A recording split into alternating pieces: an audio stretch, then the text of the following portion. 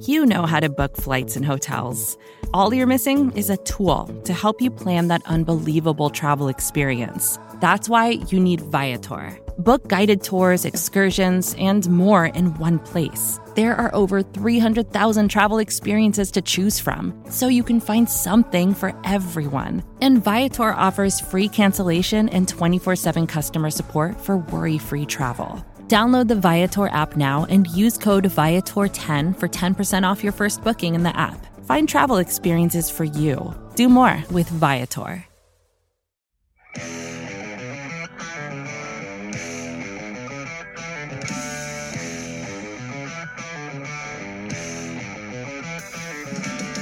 Hello, everybody, and welcome to the Talking About podcast. I am your host, Daniel Olinger, as always, joined by Sean Kennedy and joined by our good friend Dan Volpone, also here from Liberty Ballers. Dan, how are you doing? And Sean, how are you doing? You guys can just, I introduced you both at the same time for some reason. I'm good. Excited to see Dario Saric reach his first NBA Finals. Yes. Now and forever proving the process worked.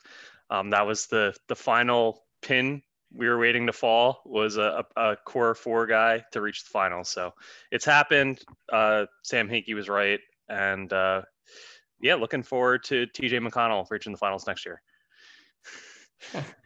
Yeah, I'm good too. Obviously the playoffs from a Sixers perspective sucked, but they're pretty awesome from like an NBA fan perspective, and Dario getting to the finals rocks. I mean, the part that sucks about this playoffs, as much as I've still enjoyed it a ton, is just all the injuries. It sucks when you see guys get injured, like no matter who they are, but especially like such great players. Like, dude, I was like, I don't know about you guys. When I saw Giannis go down and grab his knee in real time, I was like, oh no, like just it looked bad.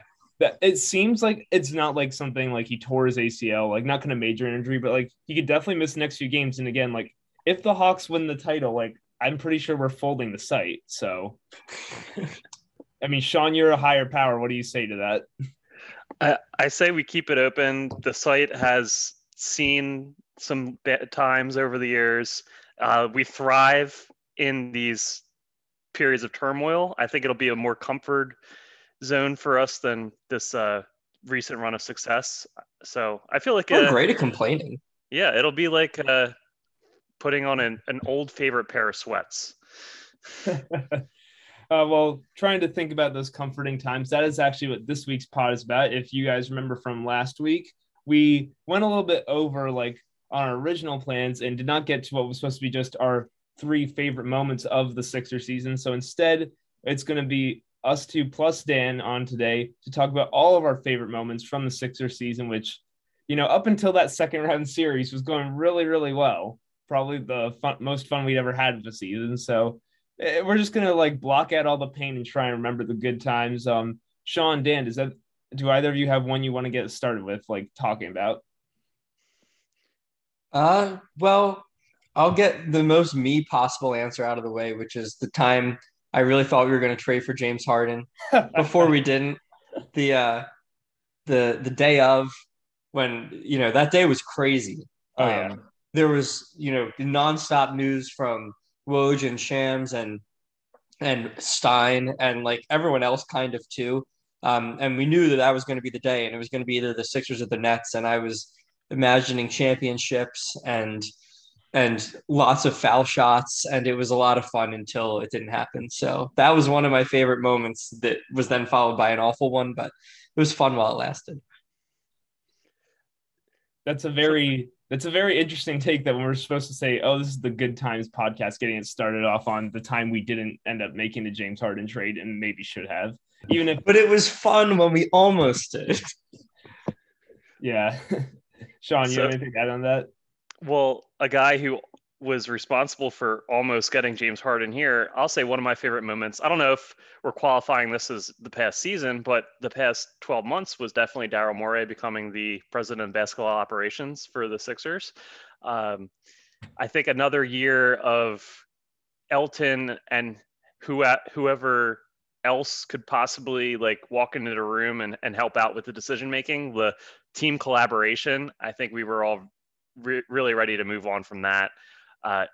and just Daryl coming here when he's been long regarded as one of the top and most innovative minds in the NBA, and the fact that he was Sam Hinkie's mentor all those years ago, and it kind of it was a nice full circle moment to process trusters out there to just, after Hinkie was, unceremoniously kind of forced out by Team Colangelo, to have Daryl come in and hopefully, at the moment we're like, oh, well, Daryl can, finish what Sam started. And obviously that didn't quite work out this year, but, we're still hopeful with a full off season and Joel Embiid at the peak of his powers moving forward next season. There's still hope for the future. So just knowing that we have a lead front office guy that we all feel very confident in, I think that's one of the top takeaways from this past season and 12 months for me. Yeah, I mean, no matter how you feel like, if you feel like Daryl Morey didn't do his best in not getting James Harden, I mean, of course, the counter to that is always like that Tillman Fertitta hated Daryl Morey for leaving the Rockets and just he was not going to trade him unless it was a completely unfair deal, asking more of the Sixers than they were of the Nets. You can say whatever you want with that. It's still really nice to have him see some of the moves the Sixers were able to pull off. Like we talked about, they killed this last draft class. Tyrese Maxey, Isaiah Joe, and Paul Reed, a very good player in Maxey, and then two guys who might if you get two rotation players maybe in the future out of those 2 second-round picks, that's unbelievable to have that, to pull that off. And then, I mean, also happened on draft night, the Seth Curry for Josh Richardson trade, we can't talk enough about how much of the win that was. The Mavericks have other problems, but that trade alone is played a crucial role in maybe tearing down the Mavericks franchise, because it made their team much worse. It seemed to piss off Luka, which is the number one, number two things you don't want to do if you're the Dallas Mavericks. So that was an unbelievable trade. And I actually did want to mention this. I didn't look it up, but I was pretty sure it wasn't the game that happened right before the Harden trade, the Miami Heat overtime game where Dakota Mathias hit the game-winning three, because that was the game Ben Simmons only had 3 points and fouled out. And because it was that's why everyone thought the trade was about to happen, is because I remember someone tweeting that was probably not a great time for Ben to have that game, because it was right at the moment. Because remember, Ben was really struggling the first month of the season. And it was after the Harden trade that he went on his 2-month surge that got him into another All-Star selection.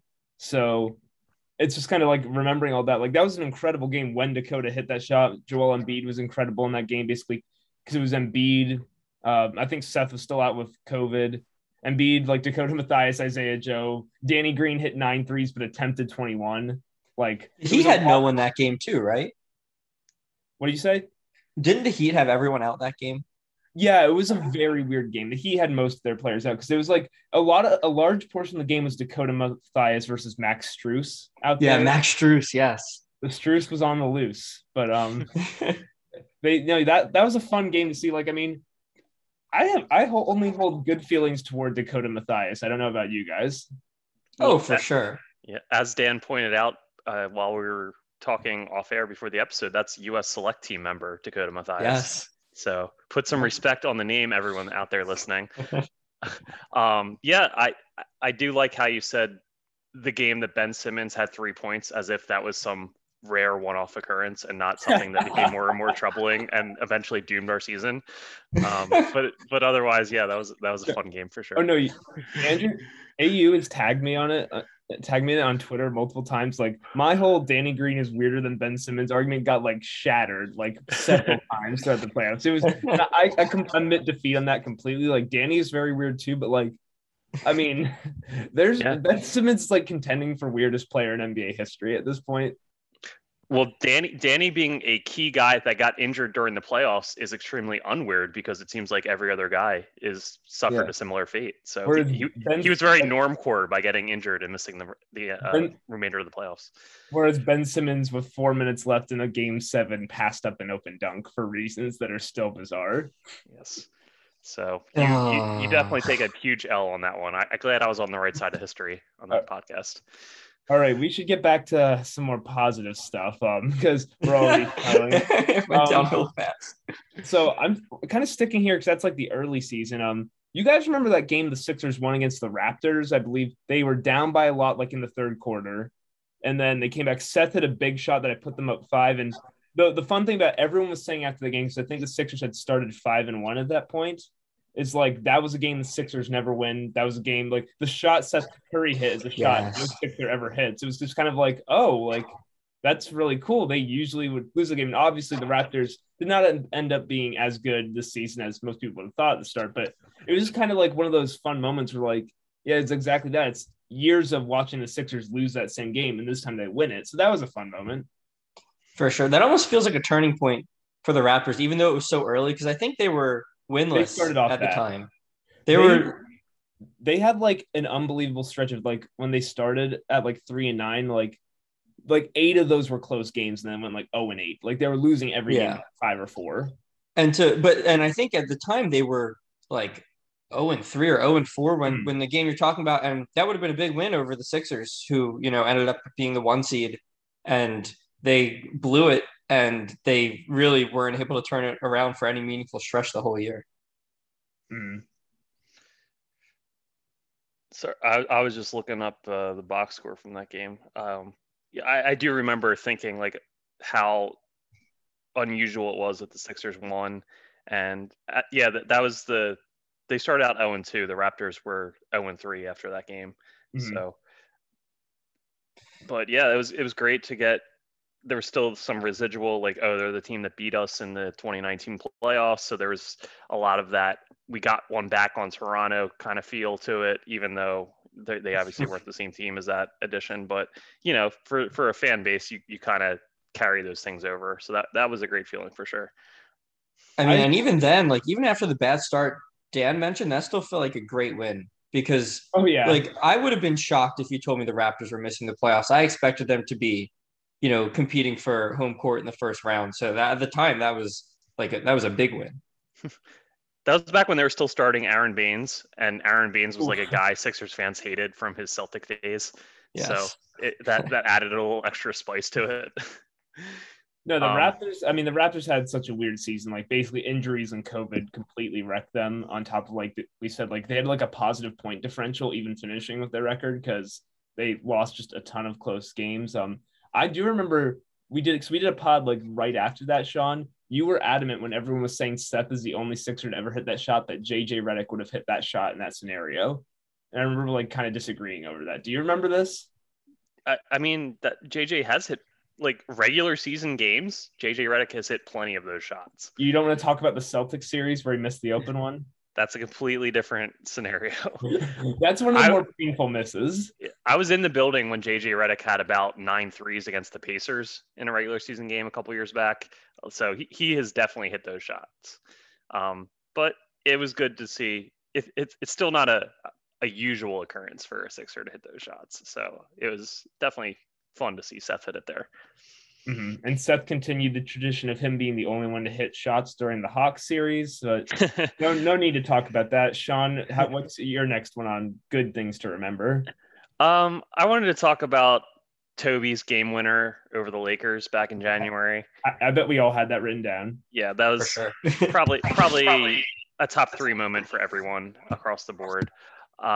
First, it was that the Lakers obviously didn't have the best season, but LeBron and AD were both healthy for that game. So even though they weren't like the 1 seed in the West at the time, everyone kind of think like, oh, it's the defending champs. This is a measuring stick game for the Sixers and this new roster. Like they've had some success so far this season, but let's see how they really stack up against an elite squad.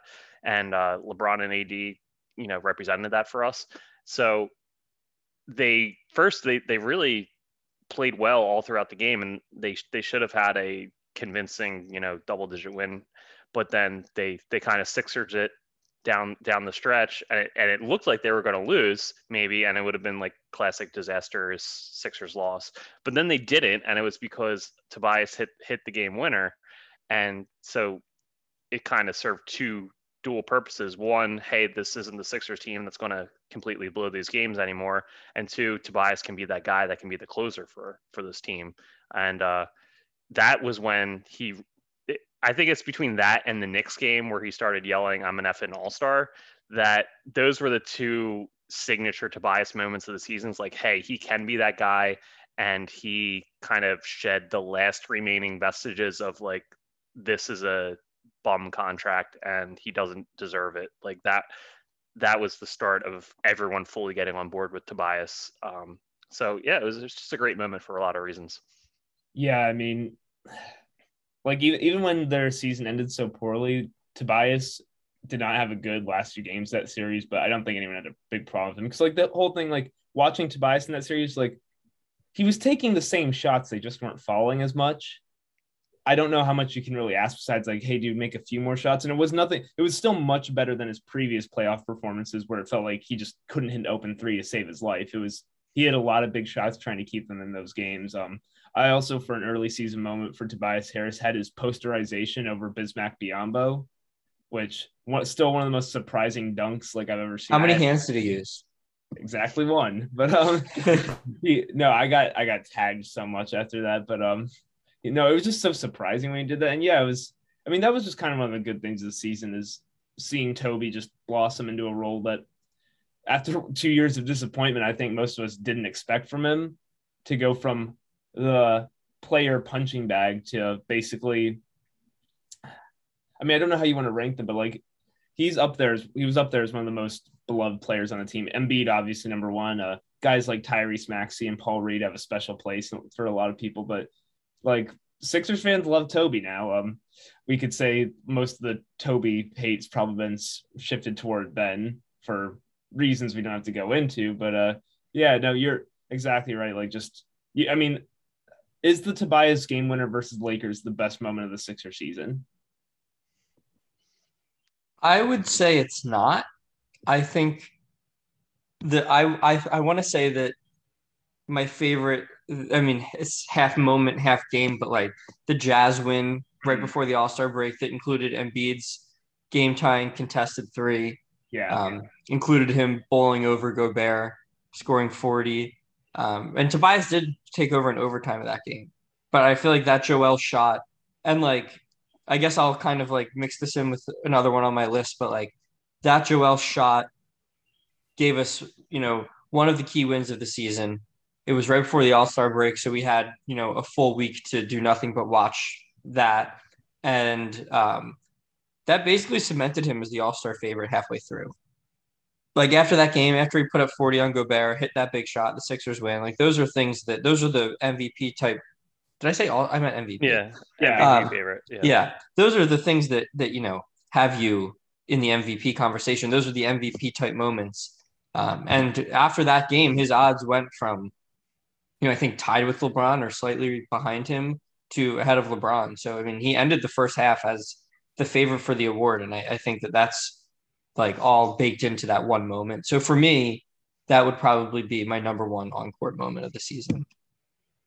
Yeah, both those games were my top two. I didn't do this is one and this is two, but those two games were at the top for me. Yeah, Embiid just dropping 40 and 19 against Rudy. You had Toby going right at Bogdanovich and Royce O'Neal in overtime to act as the closer again. And then my favorite part about that game was Donovan Mitchell afterwards saying, in his personal opinion, they won the game. Oh, yeah. I forgot about that. Even though Ben Simmons held him to 0 of 5 shooting in overtime. So just Donovan Mitchell being anti-facts about like how scoreboards work and just being completely salty about the loss, and everyone piling on the Jazz on Twitter and social media and everything. That was just a real high for the Sixers fan experience this year for on and off court reasons. So that was a great moment for this past year. That was actually the moment I knew that the Jazz could not win a title. Like I really liked that Jazz team, and like it didn't take away from the win. Like what a great win. But they were the one seed, they had the best record in the entire NBA. They looked great. And they were deep. They had, Mitchell, if he kept up what he had done in the playoffs of last year, they had the star power, and I felt good about them. And then Mitchell said that, and it was just like the most loser thing I've ever heard after a loss. Like, no, I think we actually won. When you just literally didn't win the game, I was like, there's no chance they can win this year if that's their mindset. Yeah. It's not like boxing where a judge determines it, and you could be there could be some debate about like, well, I don't really agree with that decision. Like, dude, the ball goes in the net and the points go on the scoreboard. There's a pretty definitive winner, and you're not it, pal. No, that was definitely. I wanted to touch on the Jazz. Just gonna do my nerdy basketball spiel here. I mean, you said them getting knocked out. I'm still thinking about that Clipper series they had last time. You guys were watching that game. I'm guessing you saw the game 6 where, I mean, you want to give credit to the Jazz in a great season, and it was hard on them because they were missing Mike Conley, who was so good for them. Losing 2 to Kawhi is pretty much a disaster. When the Clippers didn't have Kawhi is pretty much a disaster. And I mean, that game 6, their game 6 loss against the Clippers is what the game 5 loss against the Hawks was to us, because having that huge lead, although, I mean, the Jazz were not without fault in that game, but if you remember, the Clippers, I think, hit 14 of their first 17 threes, which, isn't supposed to happen like in the history of basketball. So that's one of those ones where it's kind of like, I don't know what you do with that, but yeah, it is interesting to think after such great seasons from the Sixers and Jazz, you now look back on it. I mean, they're probably the 2 saltiest teams leaving the playoffs, like, to which, like, every other team can either think, oh, we weren't good enough, or we have so-and-so excuse. Like, the Nets obviously wanted to win a title, but it's like, yeah, our 2 of our best players got injured. What are we supposed to do?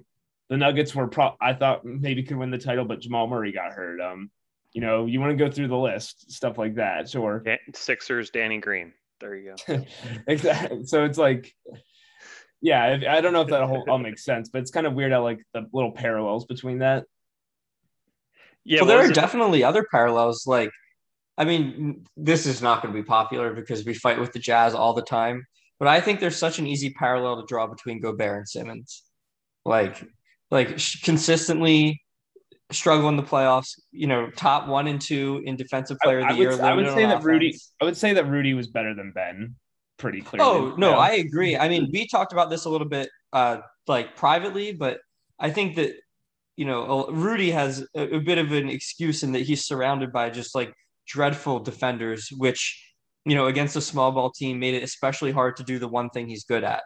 Whereas like Ben still played like pretty good defense, but like he wasn't in that kind of impossible situation that Gobert was, I felt like. Mm-hmm. Well, moving on to another one I want to touch on, because similar to that, how much joy we got out of taking down the Jazz and the Lakers for the Sixers. I'd point out the game where they officially swept the Celtics for the season. It was pretty clear the Celtics were like doomed this year. That was pretty fun. There was I don't know what the right word is. It's almost predatorial nature and like taking down the Celtics. It just felt good to end them like that, and like how much the Sixers dominated them. And that was the game that Tatum did play too. So it wasn't like they, in their second meeting, the Celtics had been kind of a skeleton squad, and it was like, oh yeah, we beat Boston, but that wasn't really Boston. But yeah, that last game in April, when it was both members of the J team played, and I think they had their whole starting lineup out there, and the Sixers just, I think they won by 10. They just kind of kicked to their butt, and it's like, oh yeah, the Sixers are definitely the better team now. There's like no question about it. And to come from the last playoffs when the Celtics just wiped the floor with Philadelphia to then, it was a complete 180, and kind of, it was the ships passing the night, and the Sixers were going in the other direction and seeing the lantern on the mast of the Celtics ship like go out in the distance. It was a nice feeling for sure. Well, I have one. This is another one that, like, it kind of depends how you view it. I think some people view it with disappointment. I thought it was one of the coolest moments of the season, which is Joel's full court shot that almost went in off the missed free throw, where he, 0.8 seconds, catch and heave. Would have tied the game and rimmed out. That was, I thought, one of the coolest things I ever saw. And even though it didn't go in, I still look back at it with, it was a loss, but it wasn't a meaningful game. So it was kind of whatever. And I just look back at that one moment with like a bit of, admiration. Definitely, like, I'm not sad looking back on that moment. I think it was a happier moment where it was like, this guy is making these ridiculous plays, and this would have been, the greatest shot I ever saw, basically. But even so, it was probably the best miss I ever saw. No, that was an incredible moment. Just it doesn't make like physical sense how a human can do that and as quickly as he did throw it that accurately. Similar to how you said after Donovan Mitchell said that quote, like you kind of knew the Jazz weren't winning. Maybe it was after we saw that shot, we knew the Suns were winning the title because it's just their year when the shot like that is that close to going in and it doesn't like maybe things was breaking your way that year. I mean, not to discredit the Suns, they're a great team. They're really good. You guys probably been watching them a lot too. They've got everything down right now. So, but yeah, that's when everything broke right for the Suns. Not when they went a month without losing. Towards the end it was that specific moment, Sean. Yes. No, yeah, that was amazing. That near make. If that had gone in, it literally might have been like the Dr. J play, and then that as like the top two moments in Sixers basketball history. And I don't think that's much of an overstatement. Also, people were logging on in the morning and like, hey, I gotta watch that shot again. People couldn't believe that it went out because it just had such a pure quality to it. It's just still thinking about it. I'm just kind of shaking my head. Like, how did that not go in? It's clearly like one of the more definitive shots that will stick in my memory for a long time. Also from that game, Danny Green getting dropped while trying to full court check Chris Paul. I just thought it was really funny. It was very on brand Danny moment for you. If we're talking about other Danny moments, like game 4 against the Wizards, where he was feeling it for a little bit and he tried that heat check and transition that like hit the side of the backboard. And the best part was it went out of bounds on Washington, so the Sixers retained the ball, and so Danny could just like laugh about it, and he did like, well, what did you expect me to do? I hit 3 shots in a row. Obviously, I'm going to do that. The way he does his heat checks in transition, because like he's leaning forward so far, and he looks so weirdly off balance. Like it's like his body's at a diagonal to the floor, which does not seem like the right way to shoot at all. And I mean, as we've seen, like just an absolute sniper from the corners, but very clearly not a great above the break 3-point shooter this season, yet that never dissuaded him from trying it. So I do appreciate Danny's like need to be the comic relief at times. It is appreciated. Well, I guess, if Dwight's not in, you need a different comic relief, because I think, that's another one of my, moments. It's not even really a moment, but just like every dumb thing Dwight did all season, I loved all of it, except in the playoffs. But in the regular season, I loved all of it. I didn't love him like running over Trae Young, but to be honest, that was hilarious because you could totally see it coming like 2 seconds before it happened. Oh yeah. And he just absolutely like, it wasn't like he just bumped into him. He literally did just run him over. I mean, he literally ran all the way through. Like he like, it's not like it wasn't a bump. Like he was running as he hit him. He was not slowing down. He literally didn't see him there and toppled over him. Like, it's like in the regular season, those moments were really funny when the Sixers had to like go without a center because Dwight was getting ejected for no reason. People were mad. I thought it was kind of funny. Didn't love the dumb moments in the playoffs, but he was definitely another comic relief. Yeah, Dwight assuming the like unpaid sponsorship of the Frosty Freeze Out. That was great. Him doing the LeBron-esque chalk throw before every game. Him back when there weren't fans at the arenas, like gesturing to the crowd as if there were people there. That was amazing. Like Dwight was definitely a valuable member of the team this past season. And we shouldn't let the fact that Doc got stuck with using him in the playoffs, both because there wasn't a real stretch 5 option outside of Joel, and because Doc sticks with his veterans a little too much. We shouldn't like let that detract from the overall Dwight experience. Like Dwight being put in a position to fail in the playoffs is not necessarily his fault. Mm-hmm. Yeah, speaking about you talked about them always having to play without Dwight because of the ejections and the technicals. Thinking back to another short-handed game. I mean, it was upsetting at the time because it almost derailed the Sixers for a bit, that losing streak when they went through all their COVID protocols early after Seth Curry tested positive and they had all the contact tracing. You all remember that. But the infamous game against the Nuggets with 7 players where Tyrese Maxey dropped 39. Most people were probably upset that game was happening, but that was fun to watch Tyrese go off like that and just realize, like, even in a game where he's playing that many minutes, there's not really anyone else to pass to that much. I think Danny Green was playing that game. They had him running pick and roll a lot, which tells you exactly what was happening. Like, it was just wild that they stayed in the game versus Nuggets for that long. So, but no, great to see Maxey. You could put so many Maxey moments on here, but I wanted to include his 39 piece because that was a really fun time. There were some other great moments in the playoffs too. Like Game 6 was definitely a Maxey game. This is maybe less of a positive moment. I think it's a positive Maxey moment. Like the team came out with nothing to start Game 6. I don't know if you were saying it before. I listened to your guys' pod after Game 5, and you were like, "There's just no way they're winning this series." And I can't believe they won Game 6 the way they came out. They certainly came out looking like, they were very dejected. But Maxey showed a ton of heart, and he in the first half took them from, I think, down like low double digits to tying the game, and he was fantastic. And it's kind of sad to think that he's probably, if we have any real hopes of a like true second, high level star, Maxey's probably gone. Because teams are going to want him, and he's something we have to give. But or Maxey is the second high-level star. Well, he might be.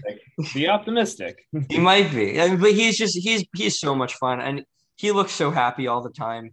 He'll like make a shot and then smile as he gets back on defense, which I love. And I think the heart he played with was, and even in the awful moments, like I don't think anyone felt good. That Game 6 had to be played, and that we were down in the series as that Game 6 was played in Atlanta. And the start was bad. That they lost the next game, and it was bad. But he was just like constantly, playing hard. Looking, and maybe part of it is, you and Jackson talked about this on like Spotify Green Room, which was then Locker Room. But he does bring a different pace. And so sometimes just by playing fast, maybe it seems like he's playing, with extra heart compared to this other Sixers who can sometimes really like slob around. But I thought he brought it in some big moments. And for a rookie, that was a lot of fun. No, and like that in Game 6, like you're talking about, I specifically from that game, I remember when he hit the 3, when they ducked under his ball screen again in the fourth quarter, that put the Sixers up 9 before they waved it off because they called the foul on the Hawks against. It was amazing that Dwight didn't get called for the foul, but he did enough with contact wise to get it waved off. But Maxey hits that 3, we're all going crazy, and Maxey runs over the bench, and of course the Sixers bench is going wild, and him and Seth Curry both point directly at each other, which was cool to see. And also, even though it ended up not working out well, I did appreciate Seth holding up 7 fingers like Steph Curry did to the OKC crowd, to the Atlanta crowd, to show that they were going to Game 7. I think Seth's allowed to do it because he did show up for Game 7 too. Seth showed up for each game so he can do it. Like, imagine if Ben had done that. Well, he had 13 assists. He did his job. Did you see what Trae Young's shooting line was? With threats to our nation waiting around every corner, adaptability is more important than ever. When conditions change without notice, quick strategic thinking is crucial. And with obstacles consistently impending, determination is essential in overcoming them. It's this willingness, decisiveness, and resilience that sets Marines apart. With our fighting spirit, we don't just fight battles, we win them. Marines are the constant our nation counts on to fight the unknown. And through adaptable problem solving, we do just that. Learn more at marines.com. Did anyone put together Maxey and Seth pointing at each other alongside the Spider-Man meme? Because I think that would be. I posted the picture of them pointing at each other. I didn't put it on the Spider-Man meme, but I just said it gave me a lot of joy to see that those two like each other, and that that's one of the best things about the Sixers this season. Is this, it's very clear they all love Tyrese. Like, they all want him to succeed all the time. Him and Paul Reed's the one. Paul Reed definitely is like Joel Embiid's guy. Where that was another one I written down when Paul Reed had that putback dunk, like, and Embiid lost his mind. So those are pretty good moments. Just both of those guys are really great. And I mean, even Isaiah Joe. Isaiah Joe's probably the most quote unquote normal of them. He's basically he sometimes comes in and sometimes he hits threes, sometimes draws a charge. That's about it. Didn't really do much else. He doesn't have the very visible like joy of Tyrese Maxey or the elite Twitter game of Paul Reed. So, he's going to be the lower profile guy. But I mean, all the rookies were really fun this year. So that's good. The team definitely seemed to like each other a lot, which was a lot of fun. I mean, the bench was lively. Until after game 7, where I don't know how much Embiid liked Ben anymore. Well, that was, I wish I could, I want to say it was Mike Bradley who tweeted it, but, someone tweeted out the like Doc quote talking about how he does exit interviews. And he's like, oh yeah, everything's on the table. The only thing you can't talk about is other players. And I want to say it was like Mike Bradley who said something like, oh, that must be a new rule. because everyone was just going to be, going after probably Ben. It's like a special protocol break in case of player passes up open dunk in game 7. There's no way no one was going to talk about that if that wasn't a rule. So, oh man, yeah, that play I think broke Joel. I think he was trying to be a helpful teammate for a long time and be supportive, but I think that was the final straw that broke the camel's back. We talked about it. If you like freeze frame right where he passes up, literally before Matisse even goes up and gets the foul call, because the thing is they were so clear underneath because Seth, Toby, and Joel are all standing above the break and it had been kind of in semi-transition. At the moment he passes, all 3 of their arms go up in the air like this. Like, I know it's a podcast so people can't see, but they literally all threw their arms up in the air. They all couldn't believe it. These are his 3 peers and Seth, Toby, and Embiid on the court. And instead he's like, no, I shall give the responsibility to Matisse, who Matisse also was not cutting until the pass came to him because Matisse, like most people, thought he was about to dunk the basketball. There was we're really veering off of the positive moments now, but it's just hard because every time you think about Ben, it's just your mind goes straight to that. I know. There was the one NBA YouTuber, and I forget his name, who made the video of like guys playing pickup, and he was like consistently passing up open layups to contested teammates, and then yelling at his teammates for missing these contested looks. And he posted that after Game 7, and it was pretty funny, but also kind of sad. Yeah, we need to get back on the positive path. Sean, what do you have? I'm going to talk about the Furkan Korkmaz experience. I feel like there's a chance that he's not back next year. He is a free agent. It seems more likely that he won't be than he will be. Yeah, of the guys that have a chance to go this year, he's pretty high on the list of guys that might not stick around. And just think, like, people kind of thought he was gone a couple years ago, and then they bring him back. It was kind of a struggle, like a why not? They gave him the minimum, and then he really had some meaningful moments for this team. And not only in last year in the bubble year, he had some moments, but also this year in the playoffs, he ends up being the starter for them down the stretch, which not a great situation to be in when he's supposed to be a starter, but he did have a few nice moments. He had the game when he really struggled. He's out on the court after the game practicing, and I like somewhat jokingly tweeted like, oh, we all know that Korkmaz is going to come out and be the bench player that really pops next game, because it had been a stretch of Maxey doing it and then Shake, and now he kind of took the baton. And then he came out, and I think he had like 11 points in the first quarter of that next game. Just a guy that he had his limitations, certainly, and no one expects him to ever be like a quality starter in the league. I think he's kind of plateaued where he is at this point, but he made improvements on the defensive end, and just a really fun guy to be around. Him and Matisse struck up a nice friendship this year. I think we talked in a previous pod about how they would probably be the bromance of the team if we had to vote on that again.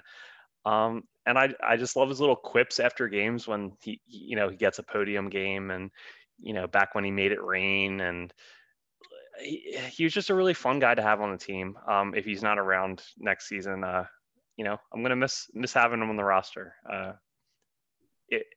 I think we'll need to, if it's officially announced he's signing somewhere else, we'll go a little more in depth with a popping the cork segment. But just wanted to give him a little props for what was overall a very positive season for Furkan. Third longest tenured Philadelphia 76er, Furkan Korkmaz, right after Joel and Ben. He's basically, I mean, I guess he did a year overseas, right? But in terms of having his rights, he's like tied with Ben. Yeah, well, he's played now, 4 seasons with the Sixers. It's hard because he barely played at all that first season that anyone can remember, and still like spot minutes second season. It wasn't until he came back on that minimum in 2020 where he finally, because 2020 was like, and how depressing that whole season was. Furkan like breaking out, so to say, was one of the real like joys of that season. The back-to-back 30-point games, I think. So that was all felt fun and good. And he struggled a good bit at times this season. And I mean, it's not his fault he had to start in those 4 games. He wasn't that great, really. Struggled with some things, but I mean, he did some of the similar Danny Green stuff where he'll take some very weird shots, and you do need the comic relief at times in a very long season. Obviously funnier during the regular season when that stuff's happening, but always love the confidence and just it is fun on a team that has previously had shooting struggles to watch a guy who can really get hot from 3, no matter how weird it looks. He's got that absolute line drive form that doesn't make sense why it goes in as much as it does, because he is, I mean, just straight above his head, like throwing it on a straight line to the rim, and he can still make it sometimes. We will miss his awkwardly large feet in Philadelphia if he leaves. Needs to find a league where the sidelines are a little bit larger. That's Exactly. my main helpful advice for him. Dan, what do you got do you have any other favorite things you want to talk about? Yeah, I have a couple. Here's one I'll give. Paul Reed won G League MVP. Mm-hmm. And he also came on the Gastroenteritis Blues podcast. So I would say, those Paul Reed moments were up there for me. The Sixers have, the other players have very funny things to say about Paul. Their comments about him, and not that they don't like him or anything, they just seems to imply that he doesn't always know what's going on, like not in games, just like in general, like is like confused a lot. I think there was the one Tobias Harris quote where I think it was on Danny Green's podcast where he was asked, Tobias was about to get married and was like, who would you least want to officiate your wedding? And he said Paul Reed because he wouldn't even know why he was there or what was going on. So I think Paul Reed was a welcome addition, had some funny moments. The winning G League MVP was, I don't think an award that any of us had ever thought about before this season, but it was a lot of fun that he won it. And it was cool that he came and talked with Liberty Ballers. So that would be up there for me. Yeah, I mean, everything Paul Reed did was just, I mean, the only upsetting part about the Paul Reed experience is that we all wanted Doc to play him more than Mike Scott, who, shocker, I don't think Mike Scott made the list for me. Did he make it for either of you guys? He's actually not on my list. Some people might think he was snubbed, but Mike Scott not even coming out off the bench to be an enforcer when we got in a scuffle with the Hawks. Like, if ever there was a moment for Mike Scott to like step up and be that guy, that would have been it. Because he wasn't part of the rotation. There would have been like no negative ramifications basketball wise for him getting a 1-game suspension or whatever. That could have really like cemented the endearing send off that fans might have had from Mike Scott, and he didn't do it. So that was a little disappointing. Where was the guy in the pink polo that we needed at that moment? All the stuff you can say about Mike this season, like he is eternally redeemed because of that game 4, game 4 shot against the Nets in 2019, which is forever the Mike Scott game. It just is. Yeah. You didn't force Elton to use the mid-level exception on him. Yeah. Again, like it's like be mad at Doc for keeping Dwight and be mad at Elton for giving him the mid-level. Don't blame the player. But another moment I had on here was when the Sixers were playing without Embiid and they beat the Pacers using that 2-3 zone with Matisse and Ben at the top. Had to get some good. We haven't talked about Matisse really yet, and Ben we've talked about, but we haven't talked about the good moments of Ben really. But that was a really fun game just in terms of seeing the great defensive potential of the Sixers, how they just they completely broke the Pacers in that fourth quarter. They had no idea how to attack them. Matisse and Ben got their hands on everything. Dwight was in the middle, got a lot of blocks. I think that was a pretty good Dwight game, if I remember.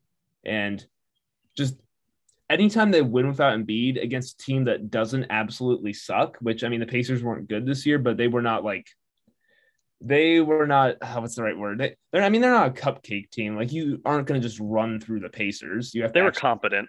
Yes, there you go. That's the word. But just to see that zone broken out and how well they played in that game to come back and win, that was a fun win, and one I think the team could definitely hang their hat on for a while.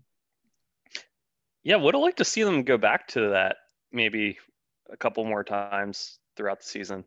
Because Matisse and Ben, that's just a lot of arms, long-limbed defensive instincts coming at you in a swirling tornado, not unlike the Cloverfield monster if you're out on the court against them. So that would have been really interesting to kind of go back to a little bit more, not unlike how the Heat have used their zone defense as a bit of a change up to teams in the past. I wouldn't mind seeing that, because you're right, that was really a fun 16 minutes of Sixers basketball this season, just seeing those guys unleashed. I think we should force Dan to say his favorite Ben Simmons moment of the season, just for old time's sake. What is your best Ben Simmons memory from the 2021 season? I guess the Utah game they lost, where he had 42. 42.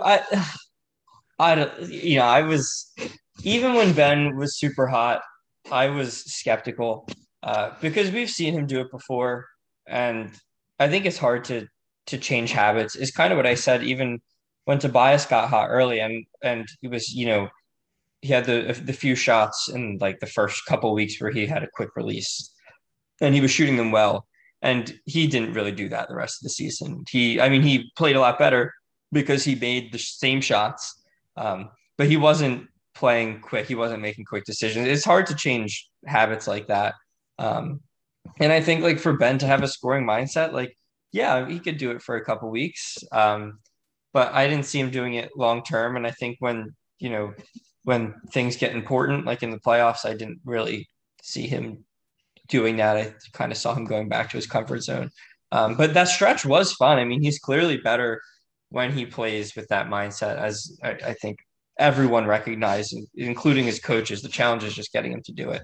But I guess that stretch with that 42-point game would have been that game would have been my favorite Ben moment. He really did look dominant. But I think we should also mention his game-winning tip-in versus San Antonio, which was you guys remember that game, I'm guessing.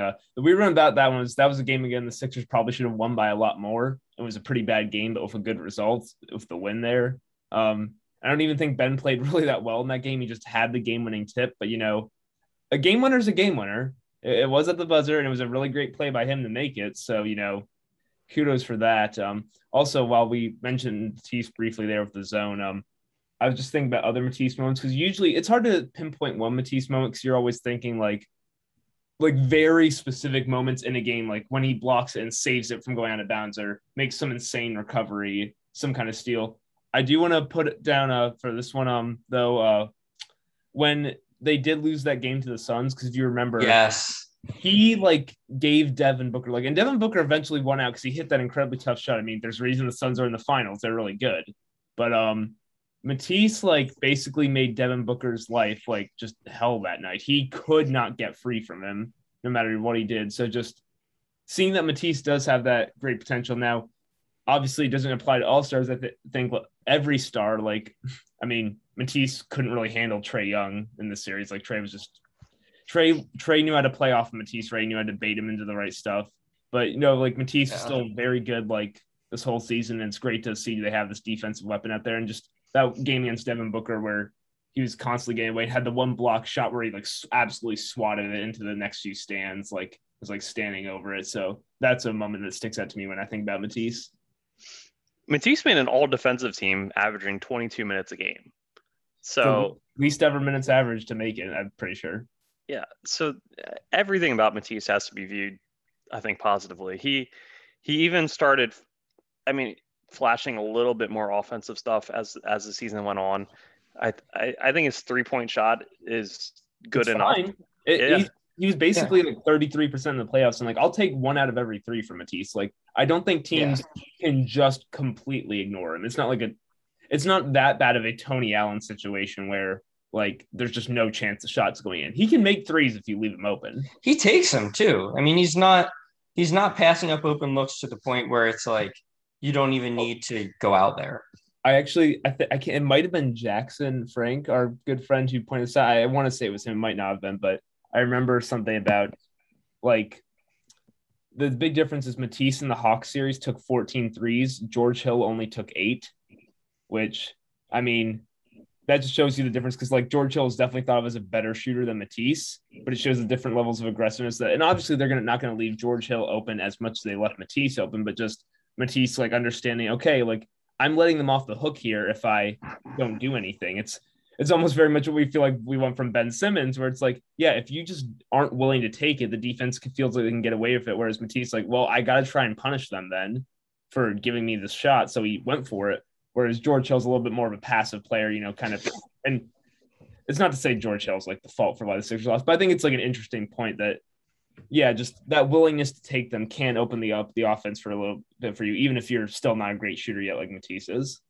I've noticed George Hill hasn't made your list. Do you hate George Hill? I mean, do you have some anti-George Hill agenda? He hasn't been on your list.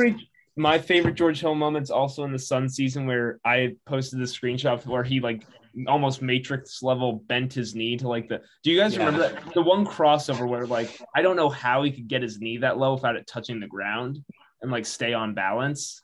Because I think it was Cam Johnson. He kind of shook on that move. It literally looked like a Shady McCoy cut, like is what it looked like. So I remember that. It's very much like George Hill, though. It's like, yeah, he's fine. But he doesn't really stand out in your mind that much unless he does something very bad usually. But that's probably the one really good moment I remember from him. Yeah, I mean, our running bit with George Hill was that he was the most normal man in the NBA. So he's got a normal name. And basically his whole shtick is that he doesn't hurt you on either end, and he's kind of okay at everything. Except this year, because no one can be normal on the Sixers. It's not allowed. But like, how is he not normal this year? Like, he basically did exactly what I would think a bench guard would do in the playoffs. Like, he wasn't great, but he didn't kill them. I think he hurt them more than you're selling there. Yeah, I was kind of expecting the George Hill of past postseasons, like Milwaukee George Hill, where he came in and, in my opinion, he was the third best player for the Bucks in one of those postseasons. To be fair, that might be more of a comment on just how bad Eric Bledsoe was in the playoffs. Yeah, I mean, George Hill shouldn't have been their third best player, but I don't think he was even like top 7 for the Sixers. I just don't think he was nearly aggressive enough offensively as he needed to be. I guess he was fine defensively. He never was getting roasted or anything, but yeah, I don't think he was as much of a positive force as we all kind of expected. I mean, fair enough. But it's the same thing with George Hill. Like, yeah, it wasn't good. I still don't think, like, when I've seen other Sixers fans talking or stuff like that, and there's plenty of things you can blame or stuff like that, or maybe another good one is like, so my dad watches all these Sixers games with me, and he agrees with me when I said, but he always like, he just hates the way the refs officiate Trae Young. As he says, like, he's even been frustrated in this Bucks series. Like he says, Giannis is getting his arms grabbed every time he's near the paint and they don't call it. Someone blows on Trae Young and it's a foul. And I agree that it is kind of frustrating, but then like, you really can't go away from anything other than, at least if you're thinking from the Sixers perspective, they had an 18-point lead in game 4 and a 26-point lead in game 5. Win those games, and that's it. That's all you have to do. And they somehow lost both of those games back to back. By the way, I refuse to blame Doc for that entirely. Like, Doc deserves blame for a lot of things. Like, Especially like game one was awful, and the rotations were not good throughout. The Danny Green game one first half will live in infamy, just in terms of like, dude, what are you looking at here? Like, I'm fine. Doc deserves a lot of blame for the series, but specifically for those blown leads, like, yes, the lead started to be blown with the bench, but if you can't put your starters back in and have them settle things down, the team does not have a ball handler who can settle the game down when things get tough. Because Ben Simmons is really by far their best ball handler, and he is not stepping up for those moments. And the starters couldn't calm things down. It's why they made Seth do it, because they thought, okay, at least Seth might be able to do it. But it's like asking a lot of Seth Curry. And I understand there's a lot to criticize Doc for. I'm not the biggest Doc guy. I'm fine for everything people want to criticize him for. That's all fine with me. But like, for those blown leads, when you put the starters in and you're still up double digits, what more can the coach do? Right? Like, your starters just need to play basketball. They were great all year, and they couldn't. They blew the leads. I mean, with your best lineup in for they couldn't hold the leads in the fourth quarter. So, I mean, I think that's less on Doc than some people have made it out to be. I understand everything else, but at some point your guys need to make the plays. Mm-hmm. Yeah, they were up 15 with the starters back in the game in the fourth quarter. Like, you got to close it out. I guess you can make the argument that like Joel and Seth had to carry so much of the burden because things hadn't been staggered properly earlier in the game. And then Joel especially just was completely out of gas in that game. But I don't know how much of that Doc could really help because there's only so many pieces on the roster he had at his disposal, especially after, Danny was injured, but also, Joel was playing on a torn meniscus. So I'm sure that factored into it as much as anything. We got off track once again, all started from George Hill disagreement. I think we should all, we can kind of end on some favorite Joel moments because the guy was an MVP finalist. He was hands down had one of the best seasons for like any Sixer across the last 40 years, probably. Like the AI MVP season is obviously like the benchmark for enjoyable Sixers individual seasons, but Joel, what he just put together is probably not too far off. So I'll start, and this wasn't even, we just talked about this game 5 of the Hawks series, but that first half, Joel was incredible. He was out there, and in the span of about 5 minutes, he hit the Dirk one-legged fadeaway. Then he pulled off a perfect dream shake along the baseline to hit that shot. He was bullying Clint Capella like he wasn't even there, and then just like gesturing to the crowd like he was Maximus in the Coliseum. He was absolutely doing everything. He looked at the top of his game, and you're just sitting there thinking like, this is the fully actualized version of Joel Embiid. And it still boggles my mind they lost that game because I mean, they were up 18 at the half. Everyone was just like, oh, this is awesome. It's a party. Like they finally righted the ship. They'll have 2 games to close out the series, but right now let's just all celebrate. And then everything fell apart. But my gosh, for that first half with Joel, that was incredible for just whatever, like an hour period. We were just all riding a collective high, just knowing that he was on this team. And I mean, it ended terribly a couple hours later, but just that was a really fun moment. And it was a nice kind of encapsulation of just how far he's come in his progression as a basketball player and really how dominant he became, especially this season. I think we should mention Embiid's 50 piece against the Bulls because he'd had so many high 40-point games. We're all waiting for him to finally crack 50. So that was really exhilarating to see him, like, just not like a singular moment, but all those times he would do he'd be like just inside the 3-point line, do all the crossovers and do like a near James Harden step back, just because when a 7-foot guy who's almost 300 pounds does that to you, there's like got to be a part of you that dies as a defender because you just realize, what am I supposed to do here? Like, there's no answer for this at all. I also wanted to mention, it's not specifically an Embiid moment, but remember how because Ben and Embiid both missed the All-Star game due to COVID protocols, and they weren't there for the game against the Bulls, where it was basically all the Sixers subs versus the Bulls, and they still won by like 30. And that's when Tony Bradley kept scoring over and over again. And Embiid tweeted out, like, I've seen enough build around Tony Bradley, which was a fun night. And that is fun. I do want to shout Tony Bradley was fun this year. And they obviously traded him for George Hill, which probably I still think makes sense, but it was still very fun to watch him. Like, I thought he was struggling a lot early in the season, got better progressively. And that Bulls game, as well as the game against the Warriors, where he basically tried to end James Wiseman's young career in one night just by like punishing him over and over again. So those were two enjoyable moments for me. But yeah, like the Embiid 50 piece, that was of all the great moments, just finally seeing him get that. You just want so many good things for the guy, and to see him hit that milestone was great. Yeah, that was easily one of the highlights of the year as well. And it was on national TV, which was a lot of fun. This isn't Joel specific, but team wide, I really love the big energy chain. And seeing guys wear that around, that was a nice moment. And then also, I have to squeeze this in here. Not Sixers at all, but Chris Middleton having huge playoff games was really great for me and Dan, and I've enjoyed that. Oh no, he was okay. So we're gonna ignore Game 4 because he wasn't great in Game 4, but Game 3, Chris Middleton, oof, like that down the stretch, just hitting all those shots. Because I mean, it's the same thing we always talk about. Like he and Tobias Harris, who have had like been compared to each other a lot before. They do a lot of the same things where they're not creating separation. They don't create easy shots, but they're very good at hitting difficult shots.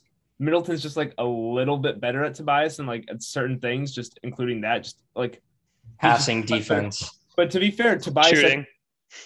I do think Tobias, like my big point is Tobias did close the gap this year. Tobias improved. Oh yeah. But it is still like the same thing. Yeah, Chris Middleton was fantastic in Game 3. And again, we're recording this before Game 5 tonight, and I don't know if Giannis is going to play. He's out. He's officially out. Yeah. Okay, yeah, I didn't see that, but so Middleton, our hopes are on you because we cannot have the Hawks in the NBA Finals just for our sanity. So, sending good vibes your way. And I wanted to shout just here towards the end because we didn't mention him on this whole podcast till now, and had a very up and down year that was so down at the end that people gave up on him. As you coined, Sean, the earth shake in Game 2 against the Hawks. Yep. Like that was a pretty fun 5 minutes when Shake was hitting all those shots. And I still do point out that he was asked to play a very difficult role the whole regular season, which was, hey, here's the all bench lineup. Can you create everything? So that's like not easy to ask like a 24-year-old point guard to do. So I was enjoyed seeing Shake have that moment where you can, in front of the home crowd, seeing all the Sixers fans who were very clearly not happy with him before go crazy for him in those moments. That was just a very enjoyable moment for me. Yeah, Shake Milton saved the season, at least for a week. Yeah, that was great. I agree with you that he was not put in the best position to succeed all year long. All playoff long, we talk about Doc can't go with the all bench lineup. It's so much of a disaster. Like, what is he thinking? And yet, all season long, you're right. It was Shake having to make it so this disastrous all bench lineup that we can't even play in a postseason is like regular season viable, and it's all on him to do that.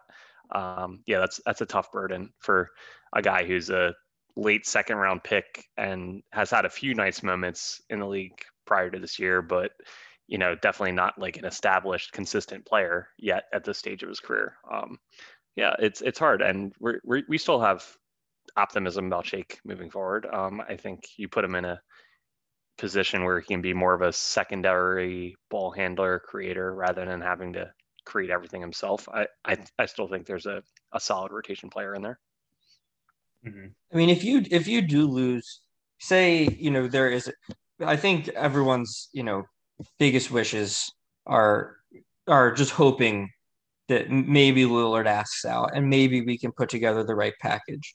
And like that probably cost you Ben and Maxey, which have been, the Sixers' two ball handlers throughout, basically the second half of the season and most of the playoff run.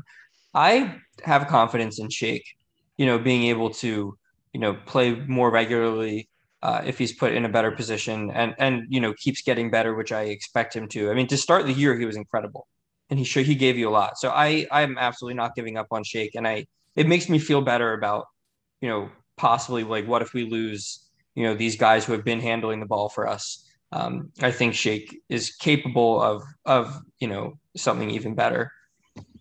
Mm-hmm.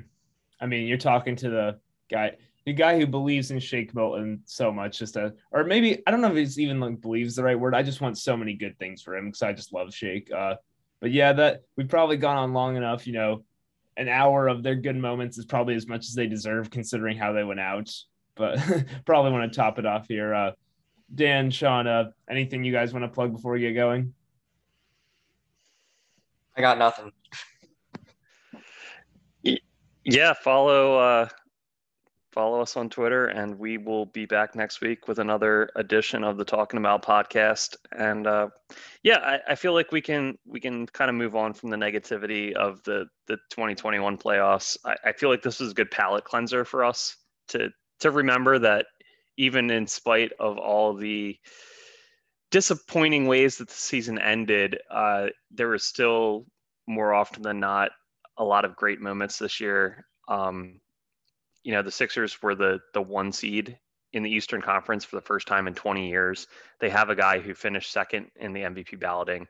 They have a guy who was a Defensive Player of the Year runner-up and will hopefully land us someone good in the trade market.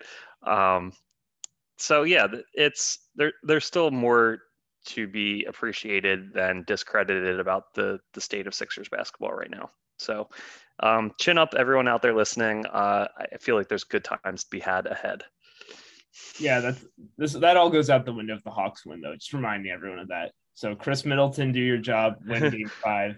We're going to watch Dario lift the trophy. Everything's going to be great.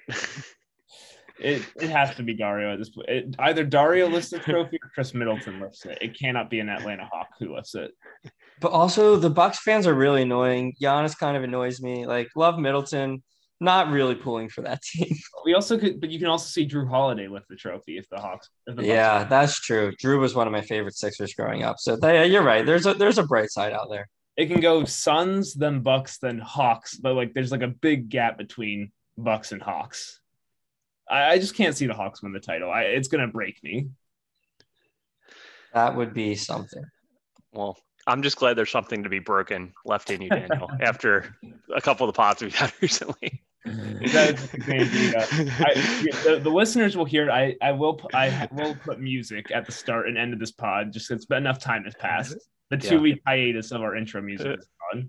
It's time to listen to music again. Exactly. Listening to Daniel's change in tone after Game 5 from like everything cool that he loves about every player to like everything is just awful and the Sixers are screwed was just wild. Well, I think that's going to wrap it up for us today. Thank you all for listening. Please subscribe, give us a good rating, all that good stuff, and we will talk to you next week.